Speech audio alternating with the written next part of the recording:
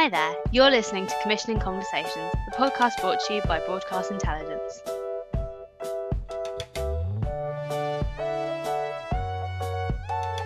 Hi, I'm Heather Fallon, a media researcher at Broadcast Intelligence, and today I'm joined by Director of Sky Arts, Phil Edgar-Jones. Hi, Phil.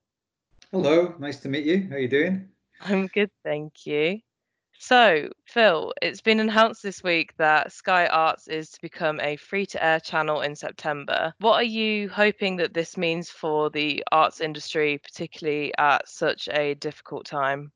Well, we've been talking about taking the channel free to air for some time, actually. And it's one of the things that we do and we are uniquely placed to do is kind of work beyond television. So we don't think of ourselves as just a TV channel. Most TV channels is kind of a passive experience. You're watching it. We can actually get out into the real world and engage with people. For some time, we've commissioned work that isn't just television. So we've commissioned theatre pieces, books. We've commissioned opera. We've commissioned a piece of musical theatre. And we want to sort of part of the motivation for going free to air is actually to do more of that kind of stuff. And it's even more timely in a way now when the arts and cultural sector and particularly theatres are facing an existential crisis. It's our way of kind of stepping into that space and finding ways of, nurturing new voices, helping create new work, driving participation in a much more sort of fundamental way. These are all the things that are motivating us at the moment. And I think it's kind of an interesting time to be doing it. Great. So what are you looking to commission at the moment, and will your strategy be changing at all now that the channel will be free to air? So we are looking to do some quite new, bold, interesting, groundbreaking stuff. I know everybody says that, but I think we genuinely are. So we're still making documentaries, and a lot of these are kind of co-produced and with extra distribution money. We're still making documentary series, but we have kind of three pillars of activity that we're really interested in. So if you come to us with an idea, we're always going to ask, does it drive accessibility? And part of the thing about going free to air is making the arts more accessible to more people. And driving more engagement in it. So that's one thing. Does it have inclusivity or diversity of voice at the heart of it? So this is very important to us. We want to diversify the kind of number of voices that can speak on the channel and the types of things that we do and the type of art forms that we kind of look at. And the third thing and the big thing for us really is about participation. So how do you get more people to join in, whether it's actively going to see something or be at something, or whether it's actually genuinely participating and being part of something. So some of the things we've announced this week, like Landmark, is a good example of that. This is a really bold, big project that is about engaging people with what is commemorated by their public art in their in their community spaces. And we've been working again on this project for a long time, but it seems even more timely now when that debate is this sort of stage in its evolution as a debate. So we want communities and artists to engage with each other, to start a conversation about what should be commemorated, how it should be commemorated, and then eventually create some pieces that live in those communities as a sort of legacy. We've also got a huge photography project that we'll be talking more about in the next couple of weeks, where we're going to be inviting people to take part in a project to send in photographs to document the summer that never was during lockdown across various themes. And at the end of it, we'll have an exhibition and a book that people will be able to take part in. So the shift really in our strategy, sorry to actually come back to the point and answer your question, is that actually the thing we're doing now is looking to get projects that drive participation, but also engage directly with artists. So we want artists to come and use the channel in a slightly different way. So rather than just commissioning traditional TV shows, we're saying to artists, and we're actively having conversations about this, we're saying to them, how would you use television as your toolbox? How do you use television as your canvas? If I gave you, the artist, whatever genre you're in, the channel, and said it's yours for 24 hours, what would you do with it? No, don't just make programs about the thing you're doing. Don't just curate a bunch of documentaries. What would you do with TV in an artful way? That's the big shift for us, and that's the priority for us, and that's where we feel we can do something that no other channel can do. So that's our call to arms, I guess, today. Brilliant. Yeah, that sounds really exciting. Can I ask if or how lockdown has affected the way that you and your team have been commissioning at the moment? Well, truthfully, at the end, like every broadcaster, we kind of had to stop everything, lockdown, and go, oh my God, what the hell, and start up again. And it's been interesting. We were able to experiment a bit during lockdown with form. So one of the things we did was we jacked up very quickly Portrait Artist of the Week, which is a spin-off of Portrait Artist of the Year. And we did it on Facebook Live for 4 hours on a Sunday morning. So you'd have a famous person. I would have an ex-portrait painter from our series painting them, and a huge community of people painting along. And it was a kind of just something we did, which we thought would be nice for people. But it got a tremendous engagement, much more than we'd expected. And what was really interesting about it, I think, was that people were engaging with us and with each other as a community in a really different way. And it's about a niche passion interest. And I think that's the thing about the arts. We don't have to be broad. We can be quite niche. But we learned quite a lot from that. And I think we want to do a lot more of that. That speaks to participation in a really interesting way. So they weren't just talking to us and participating with us. They were talking to each other. So sharing tips on how to paint hands. But also, it was people from all over the world that were joining in. And it was kind of a beautiful thing. And I remember Ty Shan Schoenberg, who's one of our judges on Portrait Artist of the Year, when he sees something beautiful like that, he starts to cry, just like the guy in Pottery Throwdown. So I knew it was working when he was kind of almost couldn't get his words out because he's quite emotional about this community of artists that were coming together to paint. So that, I think, is a really interesting thing. And that idea of speaking to people's passions and getting people involved and participating is something we very much want to sort of continue with. Definitely. So is there anything that producers should be bearing in mind when they come to you with ideas?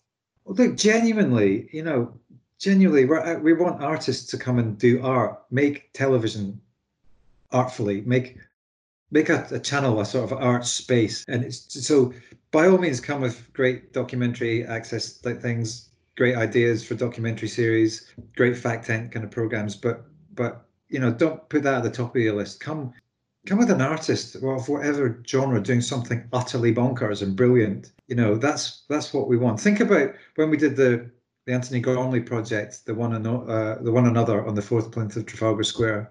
Think about that. Think about we're going to be announcing a couple of these over the next few weeks, so that hopefully that'll start to give people an idea of what kind of thing we're doing. I mean, we've got a couple of things that are genuinely like, what the hell is going on here? This is brilliant. So, think of Andy Warhol's happenings in the 60s, if you can look that up on the Google, that's the kind of thing we're talking about. It's not traditional telly. Yeah, well, that was actually going to be my next question, was along with the announcement that Sky Arts is going free to air, this channel came with it a raft of program announcements, including Landmark, and also ones like Danny Dyer on Pinter, which will see Danny Dyer exploring the life and friendship that he has with Harold Pinter. So could I ask how these programs are kind of signaling your ambition for the channel? Well, look, I mean, the thing is with it, the really almost frustrating thing about Sky Arts in a way is that most of the ideas we get pitched are really brilliant, because people come to, I think pitching into Sky Arts reminds you why you got into TV.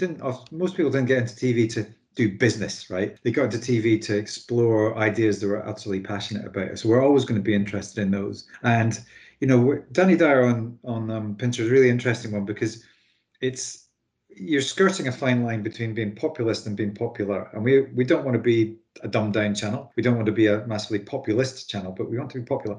And so Danny Dyer is an utterly authentic voice talking about Pinter. He knew Pinter. He was mentored by Pinter. He understands Pinter. And so so if you're interested in Pinter and you're knowledgeable about Pinter, you can come to that and you won't be disappointed, because it's actually got some properly interesting information in it. If you've never engaged with Pinter, but you think Danny Dyer is quite good fun, that's another sort of way into it. We do often do programs like that, and we always kind of have that allow different audiences access points to things that they either are interested in or didn't know they were interested in.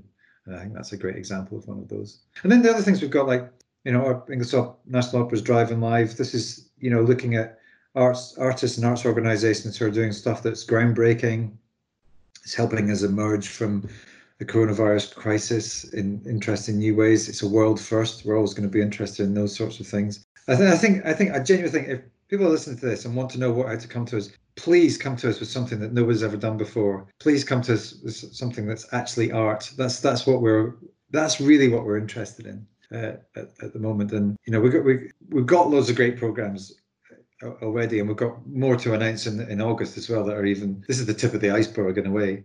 But that's really what our big focus is. I've got some money to spend in 2021 on artists doing utterly crazy things. I'm sure a lot of people find that really encouraging to hear. So that's the focus. That's I think that's where the big prize is if you're pitching to us. Well, on the flip side, is there any kind of ideas that just wouldn't work for Sky Arts as a channel? I think what we're also mindful of is that we've got a part to play in helping the recovery in the arts and cultural sector. So in a way, doing stuff that is made by artists should always be at the heart of that. Okay, so just doing a behind the scenes of a place doesn't really do that job. It doesn't really create new works, and that's what we need to be sort of really interested in. So, and I think, also, how can we find ways of inspiring the next generation of artists? So programs and ideas that get really under the skin of a craft, I think that's always going to be sort of interest to us. And look, I'd be lying if I didn't say a massive name doing something really interesting is always going to be interesting too. Like, we've got one of our best programs that we've got, it's one of our most popular, is Brian Johnson's Life on the Road. So one of the biggest rock stars in the world interviewing some of the other biggest rock stars in the world. I mean, that's manna from heaven from me. He's got a great Dave Grohl special for our relaunch in September. So coming with sort of talent. I think we've always been I think a little bit old as a channel, and that's fine. But I think we could do stuff that's a bit funkier as well sometimes. I mean, by old I don't mean the old audience for everything. That's completely fine. But a lot of our programs are about people from the 60s, and I kind of started making more programs about people from the 70s and 80s and 90s. So maybe we could just get into the 21st century now. Well, you've got Danny Dyer. Absolutely. We've got Goldie, who's done a great piece on street art for us, and that's his passion, and he's very incredibly sort of knowledgeable about that. We've got a great documentary about the Style Council, told you about the 80s, coming up as well. We've got Benjamin Zephaniah's Life and Rhymes, which we're very excited about, and that's it's part of his journey to again find and nurture the next generation of poets. So very excited about that. We've got a great show from Mami Youth, who are work inside Sky, a sort of cohort of young people who are making a show for us called. I think our working title for it at the moment is Unmuted, because the most commonly used phrase during the coronavirus crisis is "you're on mute." So we're unmuting people now for this show, which is really about a sort of very youthful take on the arts and cultural stuff. And then we've got Sky Arts Late, which is going to be a big sort of discussion program, a little bit like After Dark, if you remember that, which you won't because you're too young.